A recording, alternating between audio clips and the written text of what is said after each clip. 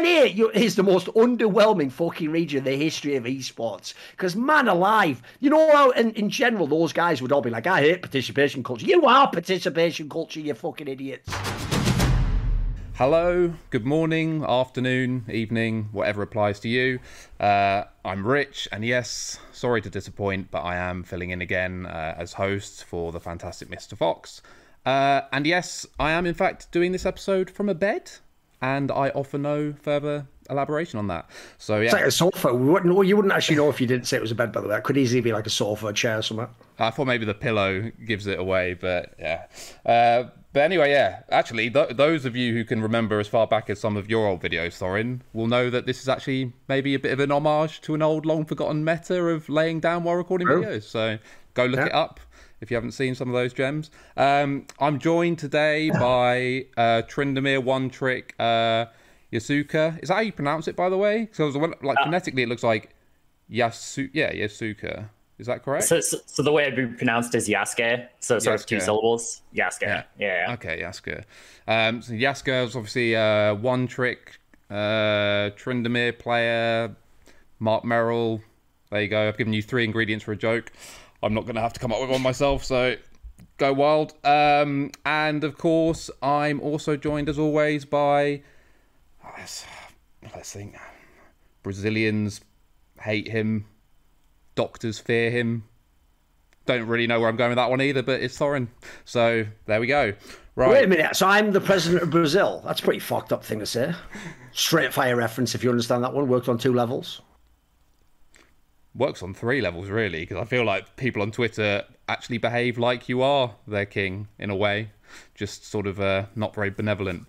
Right. So now, before I jump into it, as always, because Foxy isn't here, I'm not going to steal his thing. I'm just going to do a worse version of it. So I have a new and improved Would You Rather. To be honest, it wasn't that difficult to get one that was better than the hamster dog conundrum in hindsight. But yeah, here it is. So my conundrum for both of you is, and I'll start with you, Yasuka.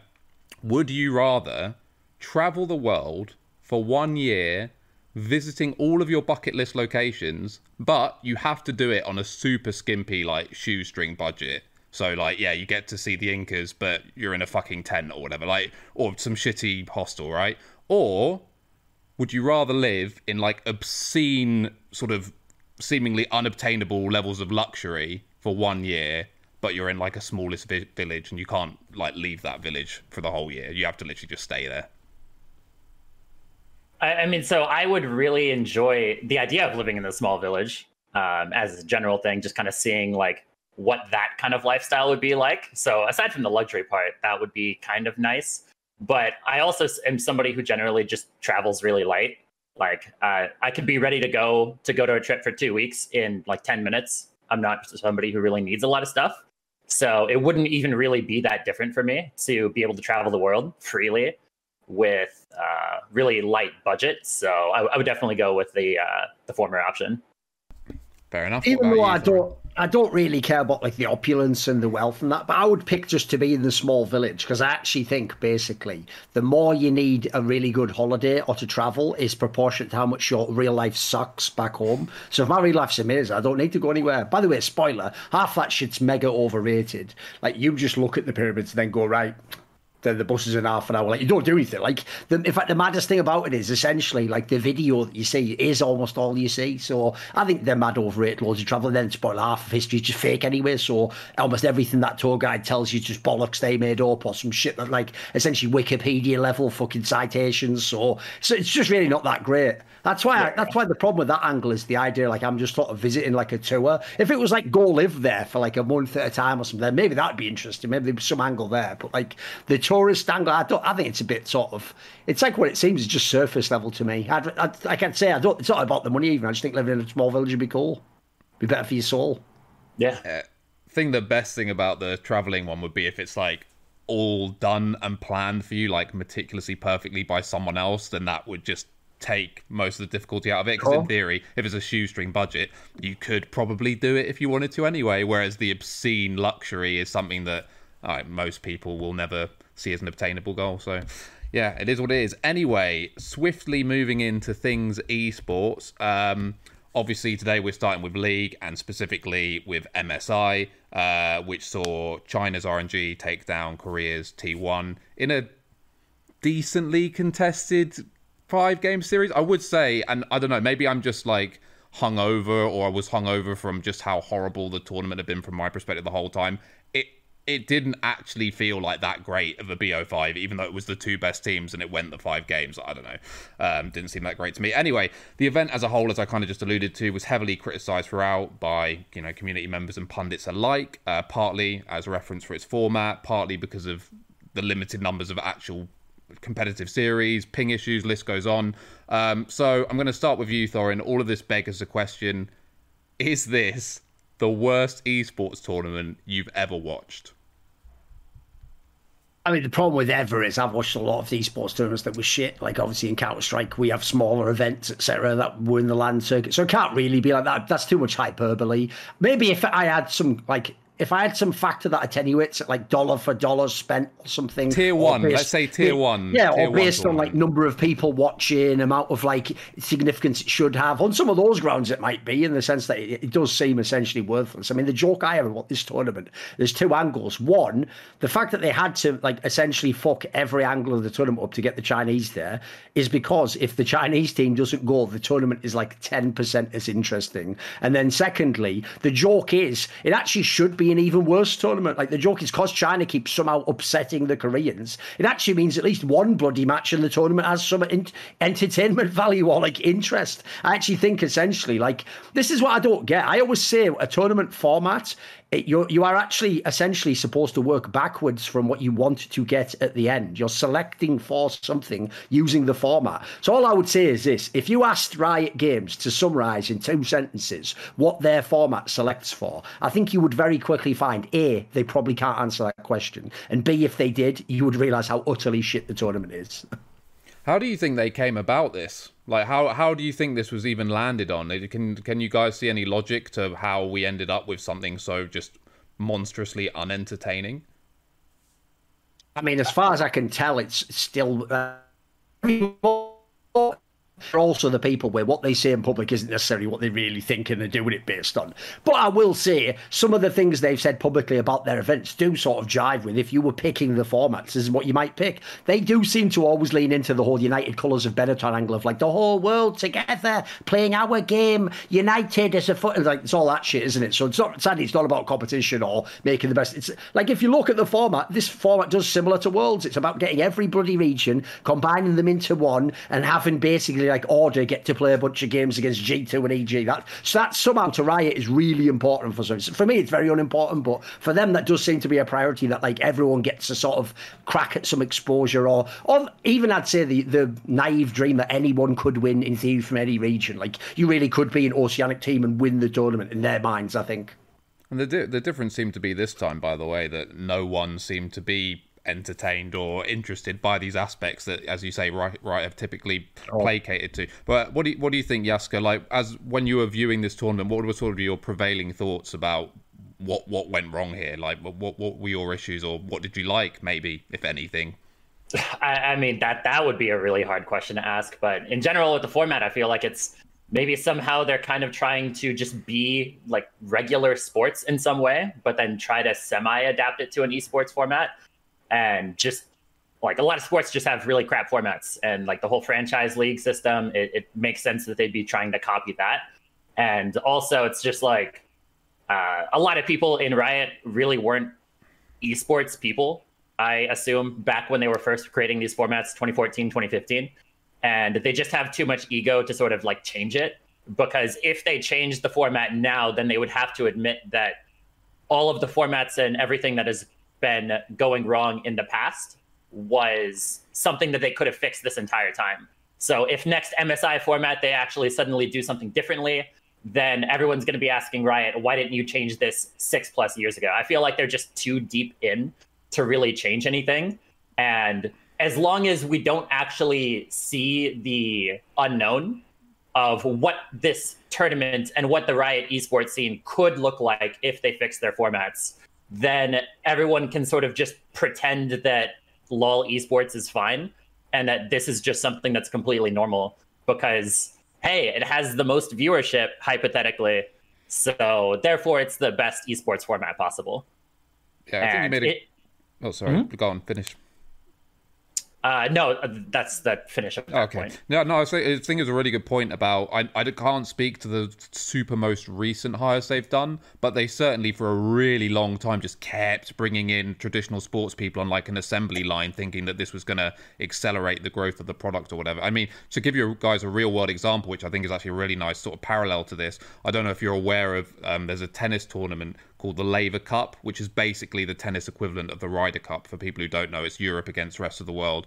And that tournament format absolutely fucking sucks. And basically what it does is you play a bunch of games, some singles, some doubles, again, akin to sort of Ryder Cup pairings and match play and so on. And then when you reach like the final day, all the points that you accumulate on both sides to see who wins or who doesn't win get like doubled or tripled or something stupid to make sure that the tournament always builds towards this grand ending. It's sort of like when Formula One wanted to give double points for the last race of the year thing, which was a complete fucking travesty, right? And just undoes the work of whoever was leading for however long.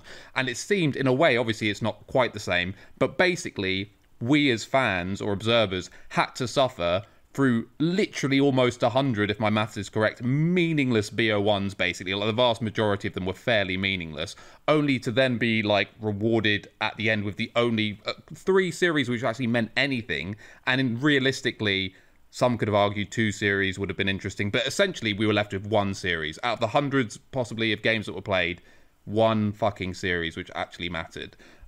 So yeah, to me, that's kind of mind-blowing. And staying along sort of similar lines, I want to ask you guys, and I'll start with you on this, Thorin. Obviously, we've talked in the past plenty of times about, you know, what formats could you do to change worlds? And, you know, why don't we just duplicate the sort of the international whatever for MSI and stuff like this?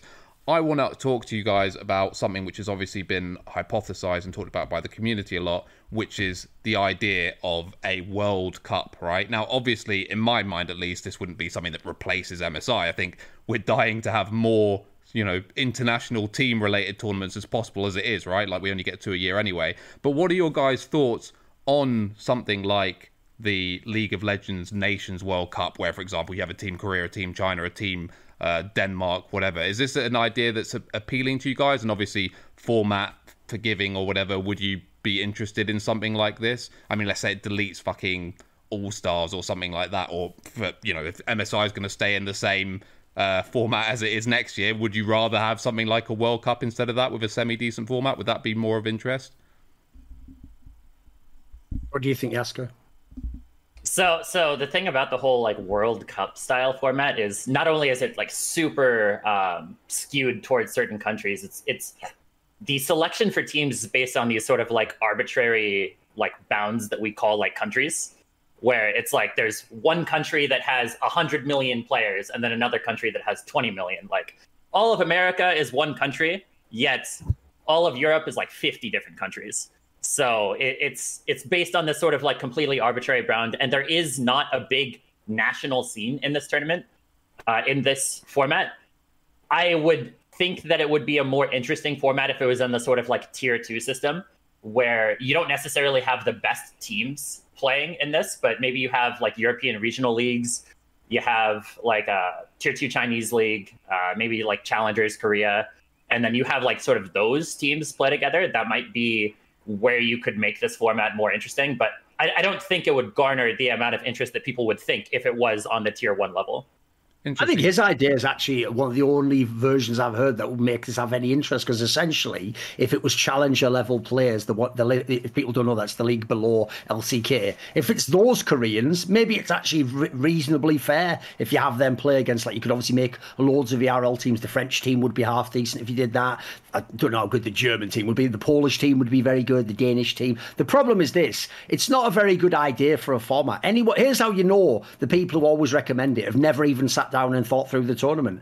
Go on, sit down and make the team list and make me 8 teams that I would want to watch. You can't even make 3.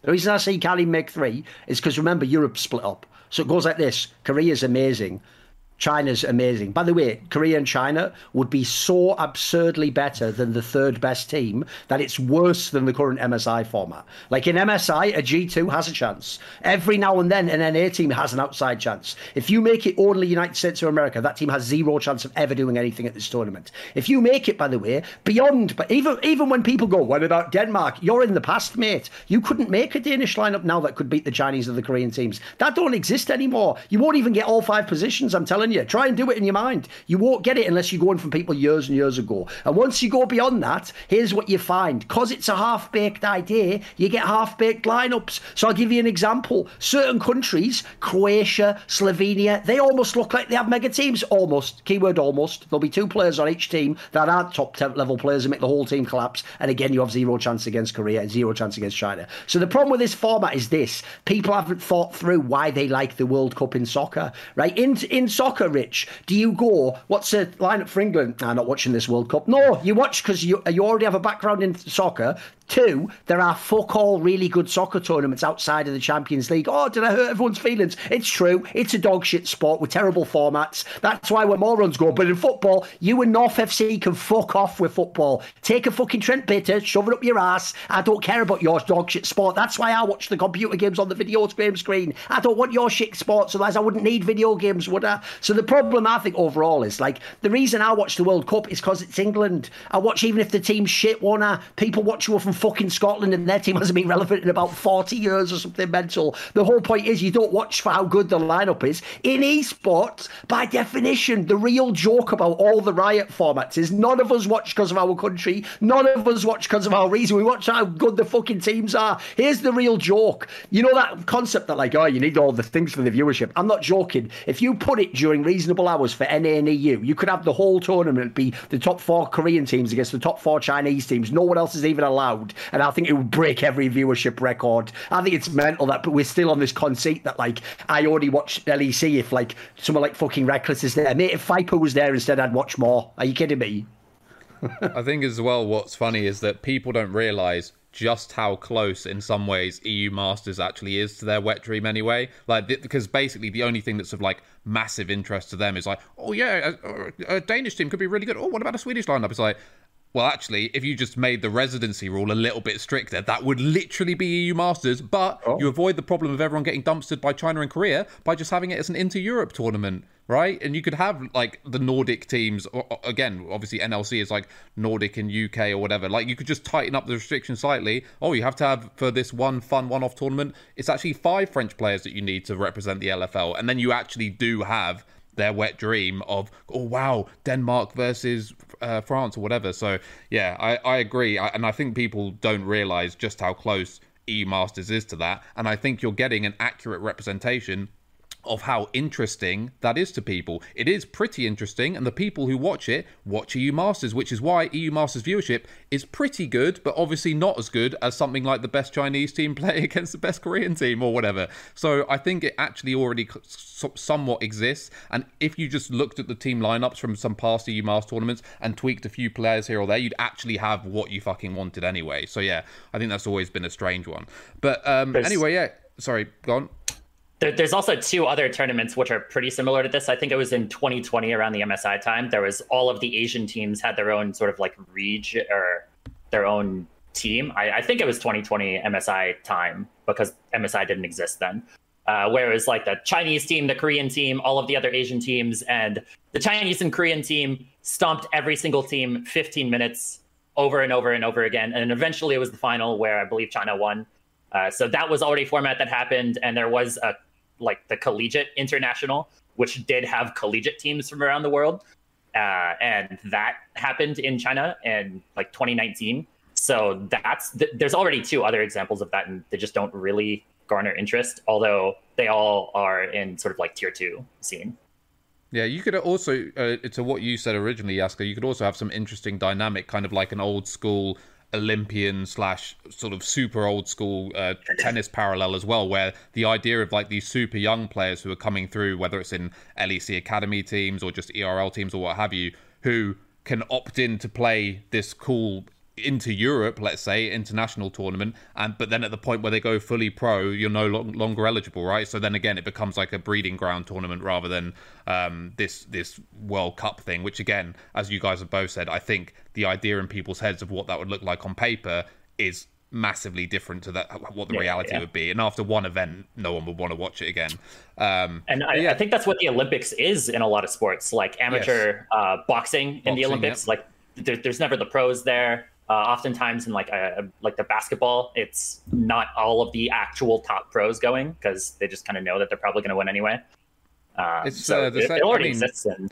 This also wouldn't be as good even in terms of the players people are thinking of. First of all, does anyone enjoy All-Star tournaments? I don't. I think they're boring as fuck. The joke is even Rift Rivals had real teams, but because it was an exhibition, no one cared about any of the results. Even the teams were like, who cares about if we won or lost? So I think the problem people are underestimating at this point in time is like, you wouldn't actually care that much about this sort of format, I'm telling you. Like, you think you would, but the level of league would be so low. Because here's the thing. We had basically a better version of this in CS 1.6. We had a tournament at the World Cyber Games, which was like Olympic style rules. So you had, back when you had real teams that were just from one country, it meant if you were from like fucking Finland or Sweden or Denmark, you had a mega good chance of winning the tournament. But there was also real teams. And by the way, all that did is just make it a slightly worse version of a normal tournament. Because like, for example, a German team would nearly always have like an Austrian guy in it. So then he can't play, so you have to bring a sub in. So all it made is just a slightly worse version of a normal esports tournament. And like as that should imply, we already lack real esports tournaments in League of Legends, so let's not make fantasy ones. Let's just use the real teams that currently exist.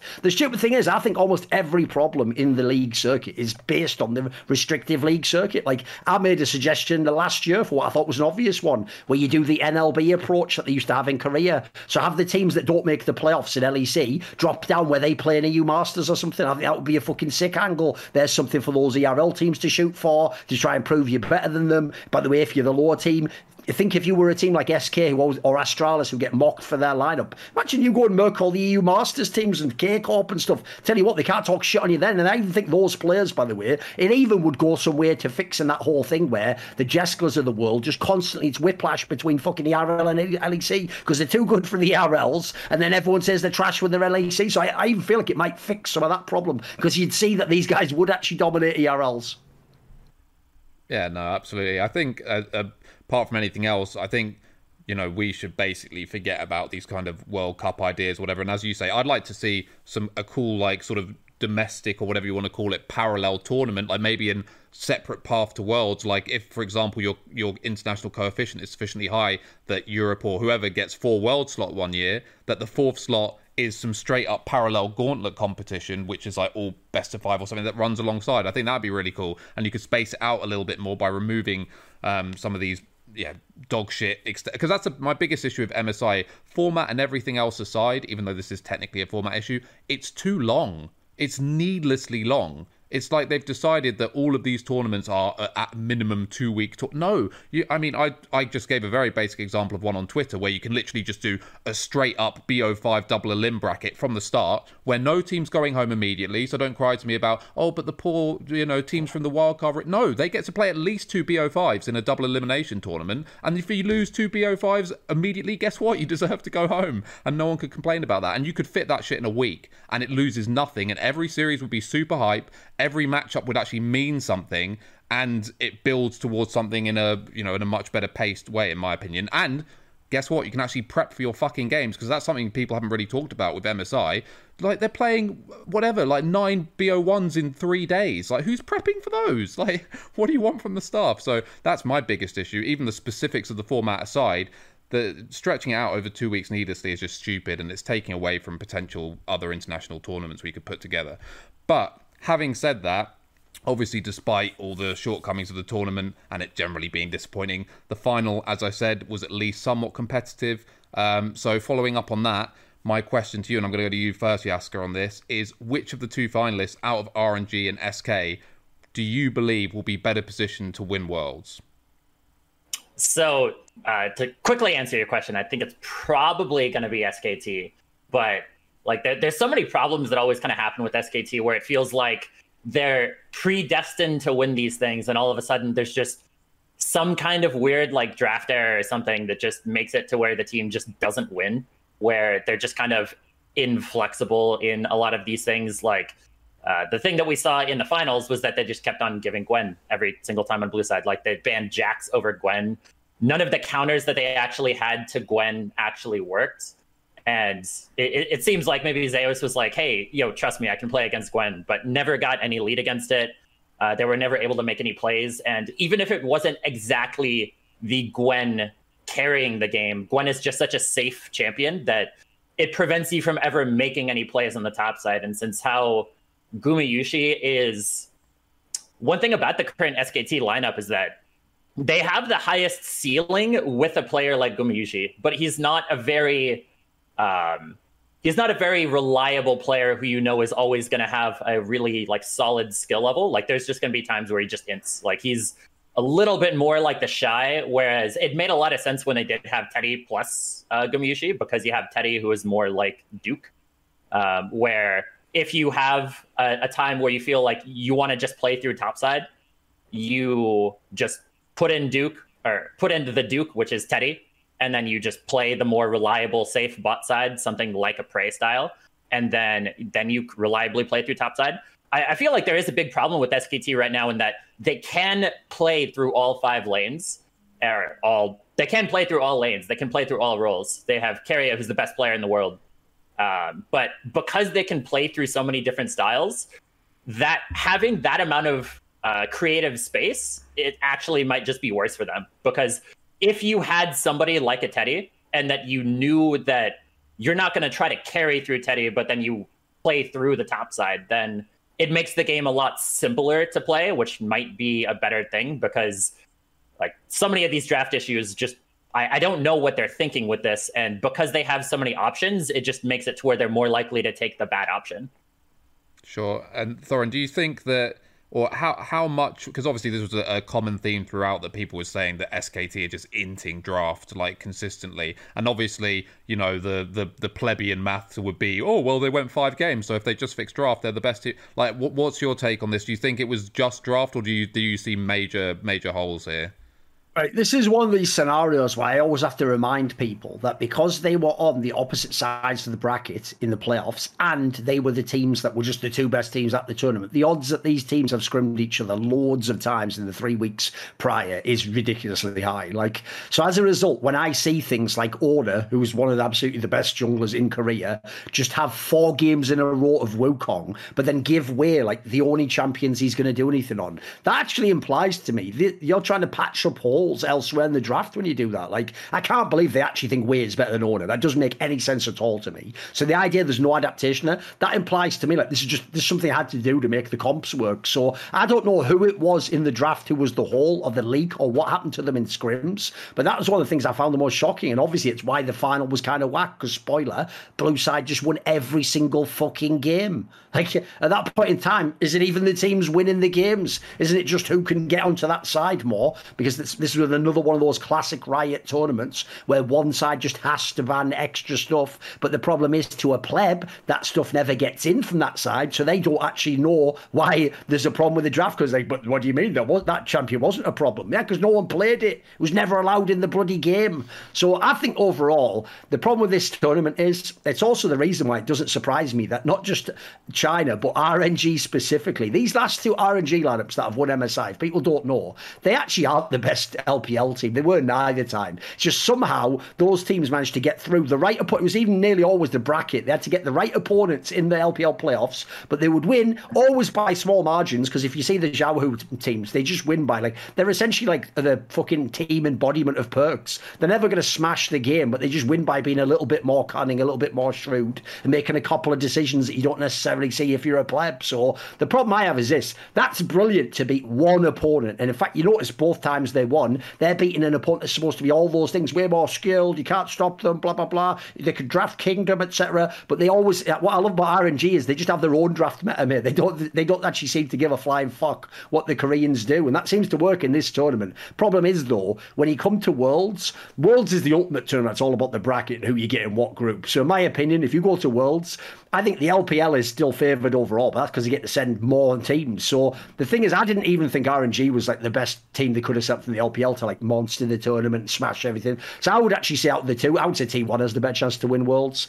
I also think you can't ignore this was the bullshit thing where China isn't even at the tournament, and then you have the fucking 35 ping. Like, these things matter. I think they do actually add to it. I know it's shit as a complaint because at the end of the day it was like the same conditions, but that's also the logic people use in sports when like the pitch is rained out and we play a game of football where you can't even properly run. Like, that's not a game of football at that point. Yeah, someone won. It was equal conditions, but it's not a game of football, is it? And one team might also have more experience playing on a rainy turf. Like, of course, yeah. Like the home advantage is for RNG, not as sort of like a meme of them playing in their facilities, but they played on 35 ping their entire league careers because they play on the Korean servers. Whereas like T1 has never played on 35 ping aside from a couple weeks leading into this tournament. So it just, I wouldn't take these results. I don't say that T1 deserves to win this because they don't, but I wouldn't take it as such a decisive win for RNG.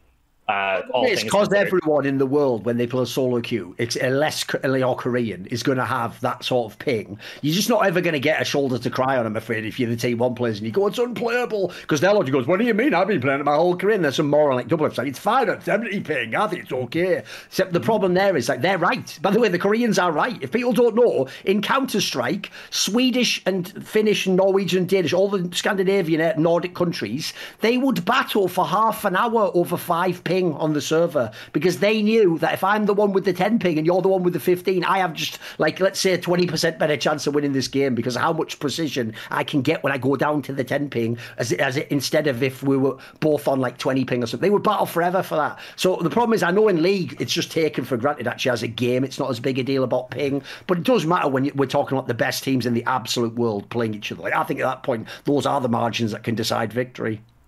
By the way, just remind me, what was the reason why RNG couldn't go to Korea?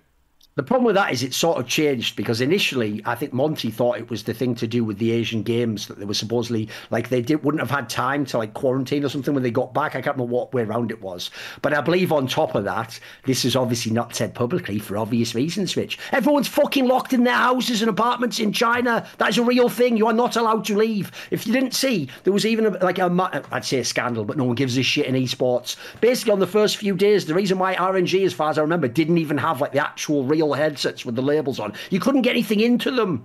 This is mental, mate. Like, they may as well have been like held hostage in a fucking Martian colony with teleporters. Like, that's the fucking level that we're on with this. So as far as I can tell, they logistically could not physically have attended the event. Yeah, because I remember when it was first announced, my first instinct was, why wouldn't you just, if there's a team-specific issue, why wouldn't you just sub in another team if they have to play the Asian Games or whatever? But as you said, I don't think any LPL team would have been able to attend, essentially. It didn't matter who, I don't think. Right, cool. So in terms of, obviously, we have to touch on this, even though it was fairly ugly for both sort of sides of the pond from the Western interest perspective. I want to get your guys' thoughts on what we learned, if anything, from starting with EG, but also G2. Yaska, do you feel like we learned anything about EG from this tournament? Like, do you feel that by summer, Peter Dunn and co are going to morph this team into something who can do something at Worlds? Or how do you feel about EG after this tournament? By the way, just to remind people for context, and this, I guess, kind of highlights what we said at the start about how ludicrously stupid this format is, keep in mind that EG took part in a major international semi-final, having played either 12 or 13, I guess it must have been 12, it must have been an even number, 12 games against major region teams and won one of them.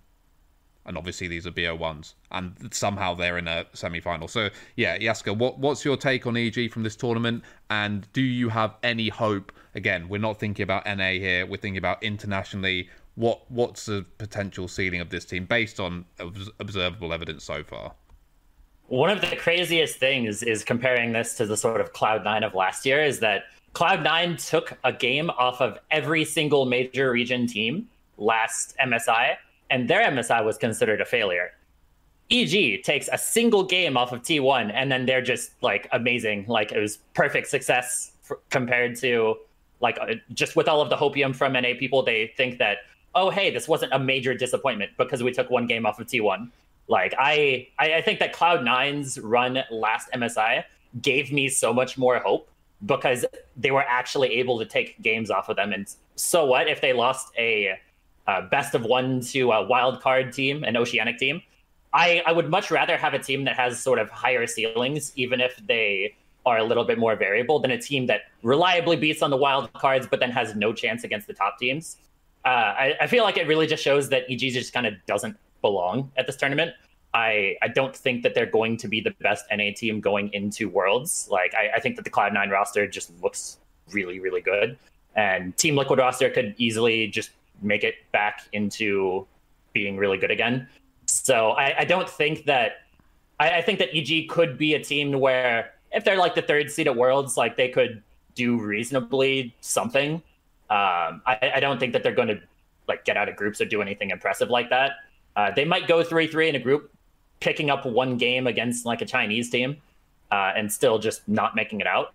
But I feel like the other NA teams would have much more of a hope in terms of doing anything internationally. I wouldn't be surprised if Cloud9 makes it to quarters. I don't think Team Liquid is going to make the quarters, but yeah, that would be my predictions. This is just where, like, there's a great quote that I've heard coaches sometimes say when they coach a team that's, like, considered an underdog, but they believe it's actually, like, a legit real team and, just, you know, people don't give us our credit. What you say is when you win the big match, you get into, like, the semi-final or the final, you tell your players, act like you belong here. Don't act like, fuck, you've already won the championship because you beat that big dog and you're in the semis now. If you're a real team who ever had a chance to win, job ain't done, mate. You wait until you win the final. Like, you sort of keep it tempered. You could see, by the way, EG and all the NA supporters acted about that 1BO1. Fucking hell. Like, the joke is they had to get in all that praise. It was only one game. They had to go mental for like 12 hours and then just fucking settle back down. They were even trying to do all the implications, like, because technically EU could have like lost out all its games and not. They were like, oh, maybe EU doesn't even make it. It's like, at the end of the day, add those numbers up. Who did better? Shut the fuck up, idiots.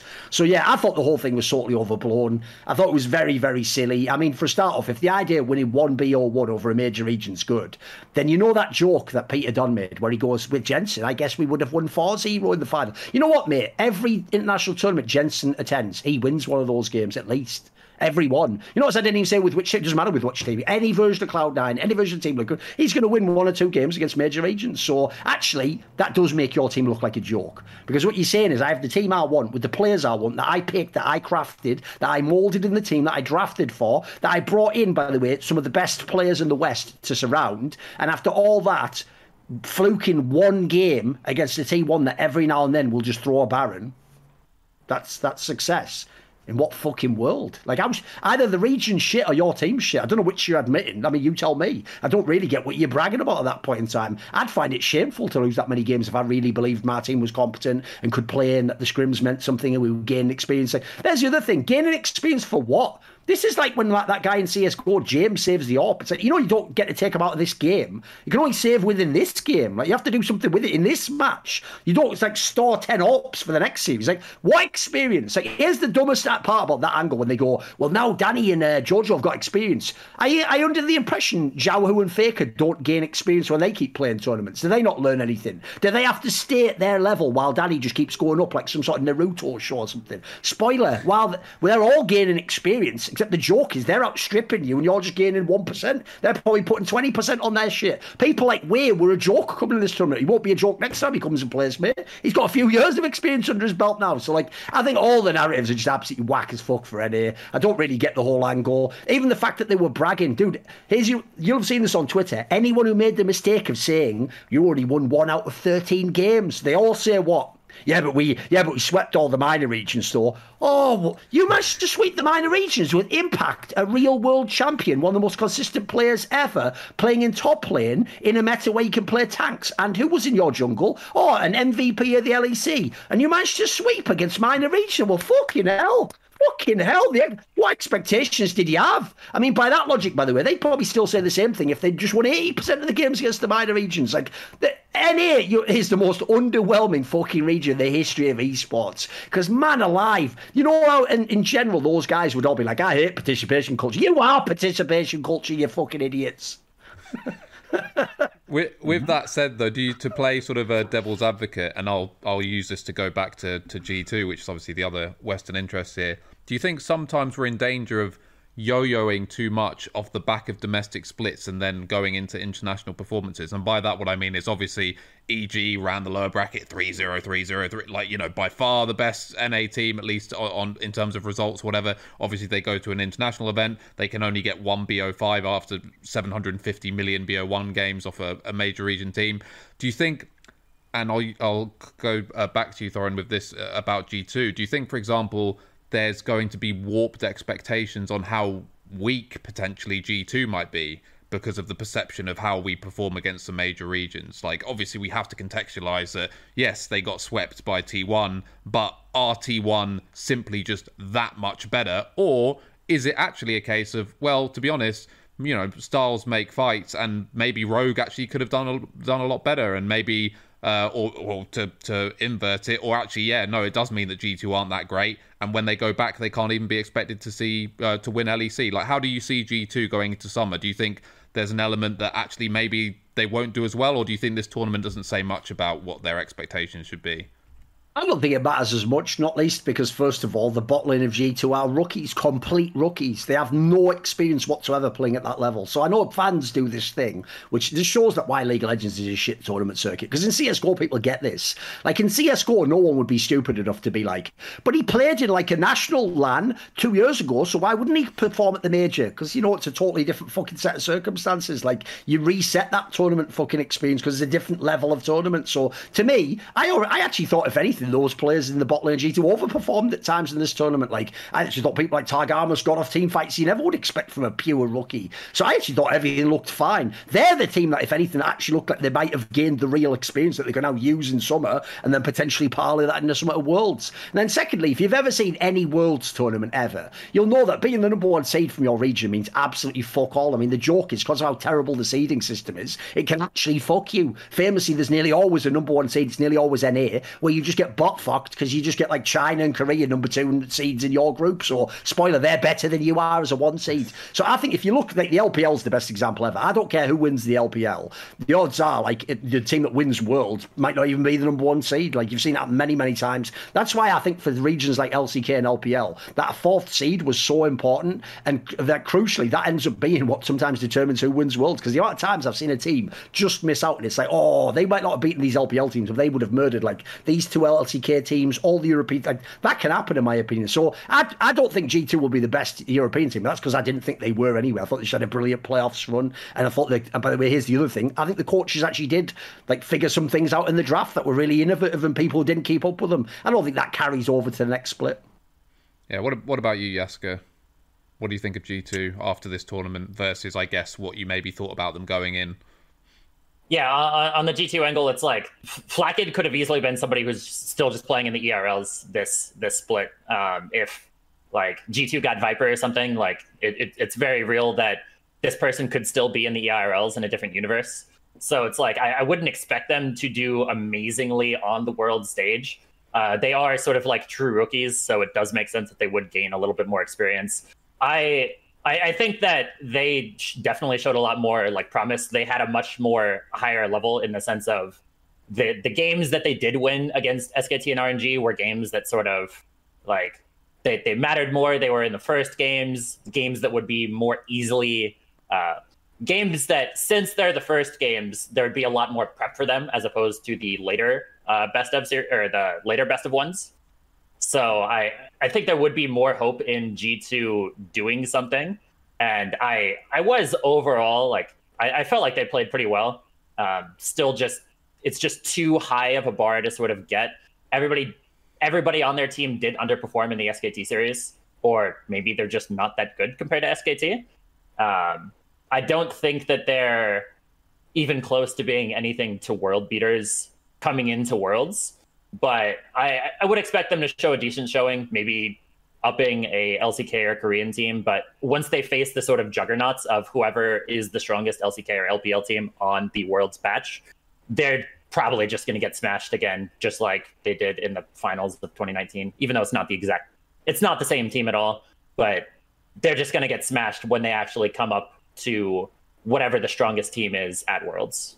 Do you guys think they got kind of downloaded and figured out? Because obviously, you know, all their wins were basically stacked during the first half of the tournament, and they got wins off the top teams, right? All of the top major region teams, and then had a completely barren patch. Do you feel like maybe those teams just adapted to what they were doing, or do you think there were other reasons why they just couldn't even scratch the surface when they played against them again?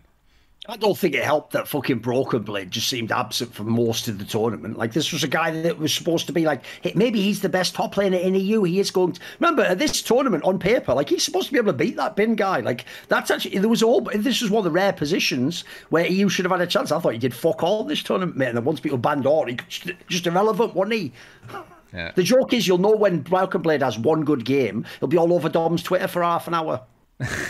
But the Broken Blade scenario, okay, the Broken Blade thing is the classic case of results-based analysis, because people were saying going into the Rogue G2 series, like, oh, Battle of the Top Laners should be a good one or whatever, and I'm sat there thinking, yeah, maybe, but I mean, based on regular season, which doesn't mean much, Otto bodied him in both the games that they played against each other, and then in the first two games, even though Rogue lost them both, he was losing as well. He was losing top as well. But because he won top lane in the third game, and obviously they won the third game, and that was a decisive game, which meant they won the whole thing, the takeaway was that Broken Blade had the better series, which I find just laughable. Oh, and also, by the way, I'd clarify on the Flax thing, just to sort of lay it out from the people who have no understanding of what nuance is and can only live in the realms of a black and white universe.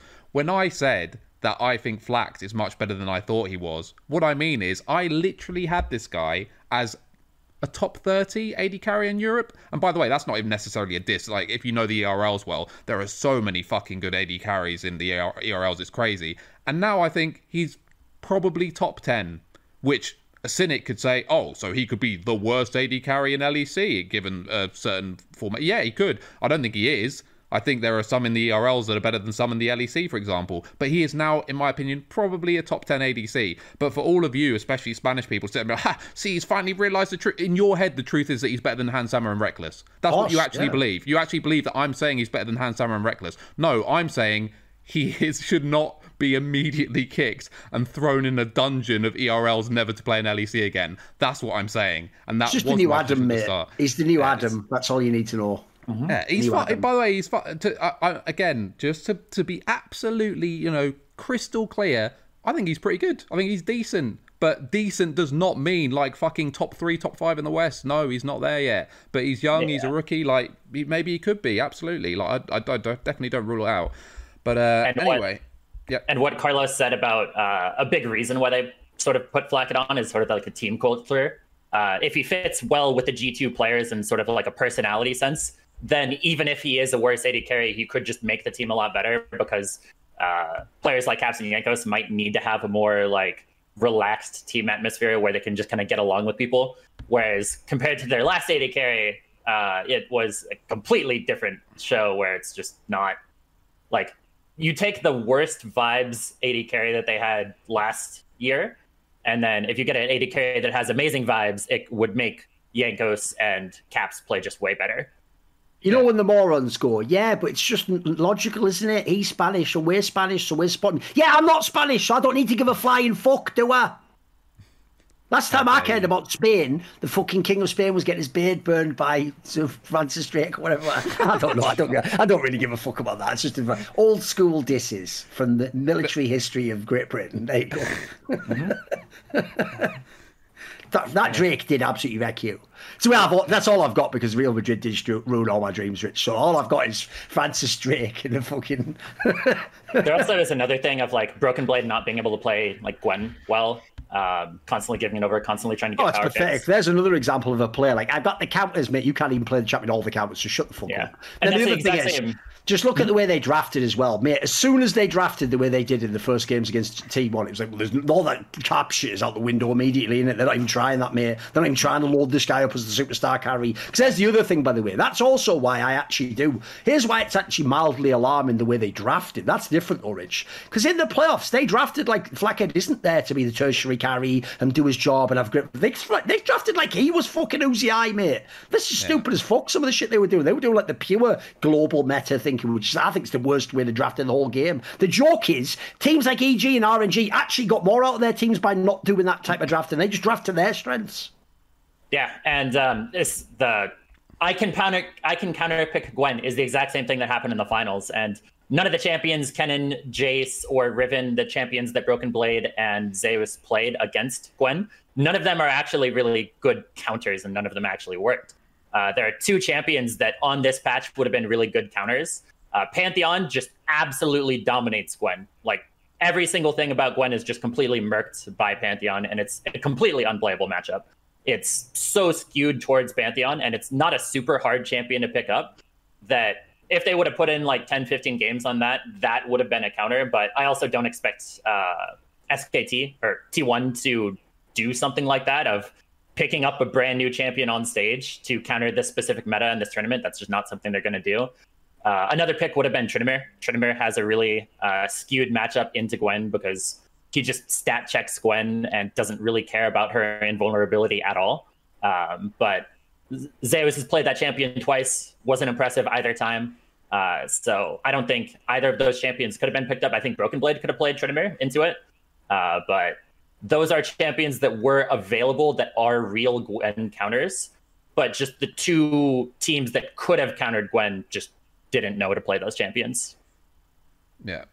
And I think sort of as a general holistic point, just to go back to what both of you were suggesting, I do think that G2 really prioritize when putting together the composition of their squads. And keep in mind, they now have like a really big sample size with their core pieces going back to knowing what works and doesn't work. They do seemingly, and they've said this publicly, it's not like some secret or something, they really value environment and the players gelling, I guess, outside of the game as well as inside of the game, or at least having that same sort of like energy. And I do feel, again, I don't know him well, but Flacked does seem to fit that. And by the way, as someone who's lived through a Jankos and Forgiven relationship, it does not surprise me that the Reckless experiment didn't work. Like, he had zero tolerance. Like, you know, when you have a problem child on a team, all the other four players are going to have different sort of levels on the spectrum for how much, you know, they're going to tolerate that person.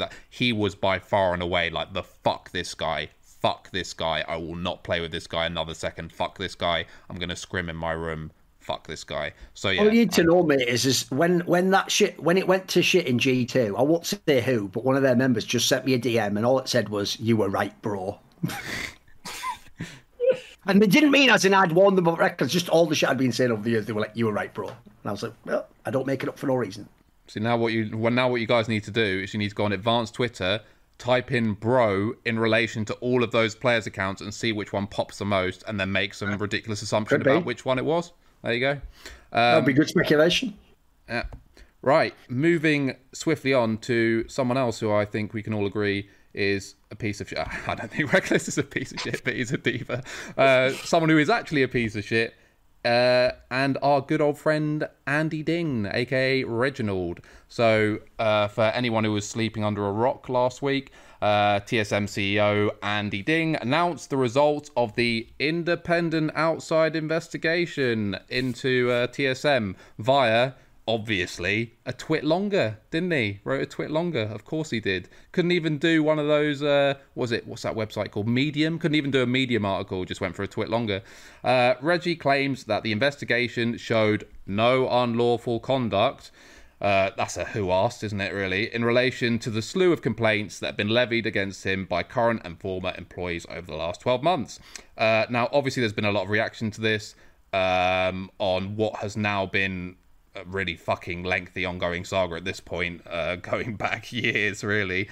And my question, obviously, Thorin, is what's your biggest takeaway from this never-ending soap opera? What were your first thoughts when you saw this brilliant twit longer from our good old friend Reginald? What's weird about all these things is this just shows you how there is something utterly rotten with the concept of these like non-police based investigations that, as you can see, are based in nowhere. There's no evidence in these cases. There's no like video recording. What you're going off basically is you're sorting out a bunch of people's testimonies, their opinion on what happened, what he did, if it was abusive, blah, blah, blah. Here's the interesting thing to me. You'll notice how if the topic is like sexual allegations, just an accusation alone, is treated like, there must be something to this. But somehow, if the same person, there's no sexual component, you just say this guy was a terrible boss, he was abusive in terms of how he spoke to us, even in terms of the law, maybe he squeezed it. Somehow that all seems to just go, well, in the end of the day, it's just their opinion and our opinion, so who can know, right? You're innocent. And that's how the riot investigations seem to go. You'll also notice this has now become a popular trend where you yourself pretend like, I'm going to hire an independent person and then investigate myself, as though that in itself would ever work. And, you notice at no point in time is there any sort of chaperone system where you can't communicate with the people investigating, or at the end of the day, you can't make demands of what they might not look at and look at. Again, the whole point there is who watches the people doing the investigation. So they're all just nonsense to me. I did get one moment of enjoyment out of this TSM investigates TSM one, which was I did see one comment. Sadly, it was downvoted. It would have been funny if it was mega upvoted. I did see one comment where a guy just goes, I hope this puts the matter to bed finally. It's like amazing that a human being wrote that and then put send. I'm the smart guy on the internet today, because that's unsurprisingly then we're never going to find anything. Here's what I'd love people to actually do the thought exercise, right? Follow this thought exercise through. So at the end, TSM finds out from their investigation that there was nothing illegal done. That's their conclusion, and they publish it, right? Here's the question.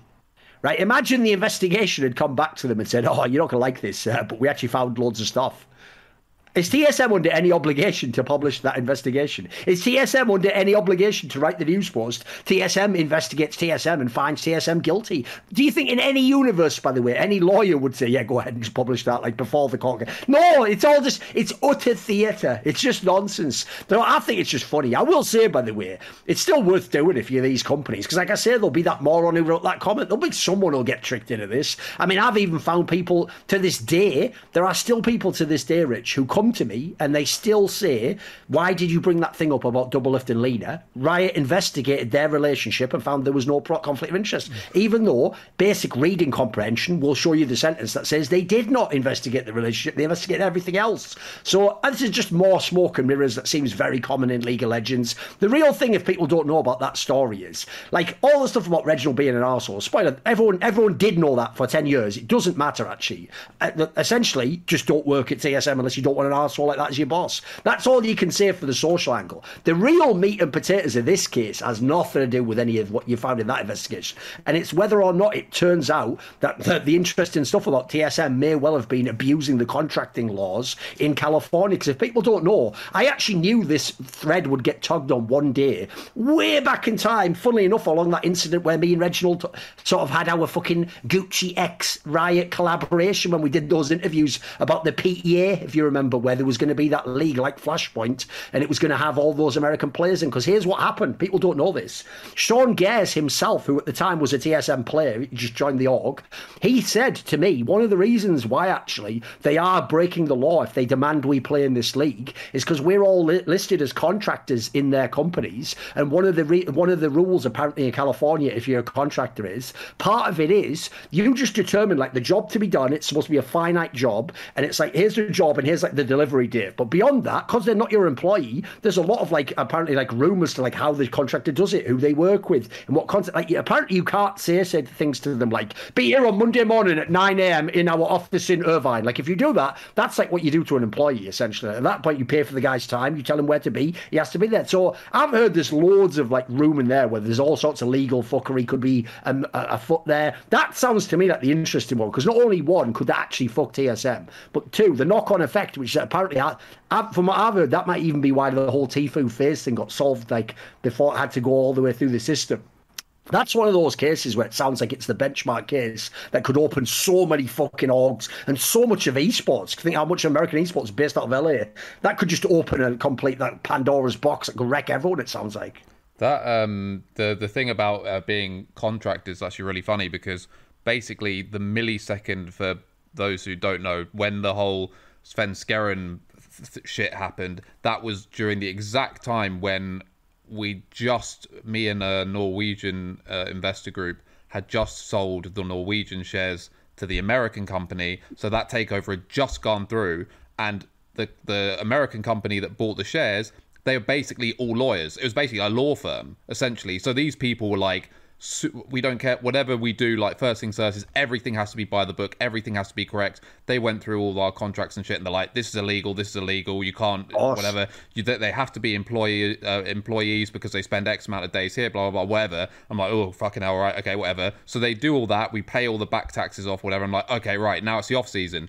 I go to speak to Regi, because if people don't remember, Regi, for some reason, thought it made sense to, like, call me about Svenskeren and be, look, bro, like, the reason why Sven should come here is because we're going to do this, this, and this for him. As if I give a flying fuck. Like, why are you telling me that to me? You can tell it to him if you like, I guess, but I don't need to hear this. And one of the things Regi said directly to me is he will be one of the first NA players to be treated as a full-time employee. Obviously implying that currently none of their fucking players are, but moving forward that they're going to be doing this shit. Now, as I said, we had our own skeletons in the sense that we didn't know that they had to be treated as X, but we went back and retroactively corrected everything within the legislative time frame where we hadn't actually technically done anything illegal as long as we paid the back fees, essentially, which we did.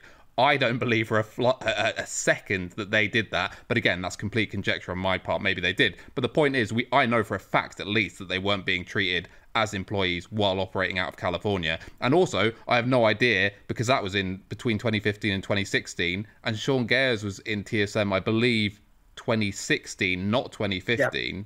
So it was the end of 2016, I think. Yeah, so I do not have reason to believe that they ever even did do that year. So, yeah. That's an interesting one, but yeah, what do you think about this, Jaska? What sort of stuck out for you when you read this? Oh, by the way, sorry, before you go, I just want to say one thing which I think is really funny. My favorite part of this was, and I quote, this is from the from the meat of his reply. He put, "Not a single witness described any systematic and/or isolated incidents of sexual harassment or gender discrimination. At no point were you ever accused of this, to my knowledge. It was always about being, it's like saying, oh, and our investigation found that Regi had not stolen any property from the like, no one asked you that. It's just about verbally abusing people and borderline, and if that constitutes harassment. No one said anything about gender discrimination or whatever. And the way he writes this whole post, even though obviously it was proofread and probably lawyered a bit as well, you can tell that Regi at least had some input, because it's kind of like, look, see, look, they said I was innocent of like, you're saying you're innocent of crimes you were never even accused of, which to me is the attitude of a guilty man. Yeah. I could be wrong, but yeah, Jaska, what did you think of this whole thing? Yeah, it's like TSM is accused of lashing their players. The investigation has found that they haven't starved any of their players. And it's just like, okay, I mean, nobody accused you of that, so what does that necessarily matter?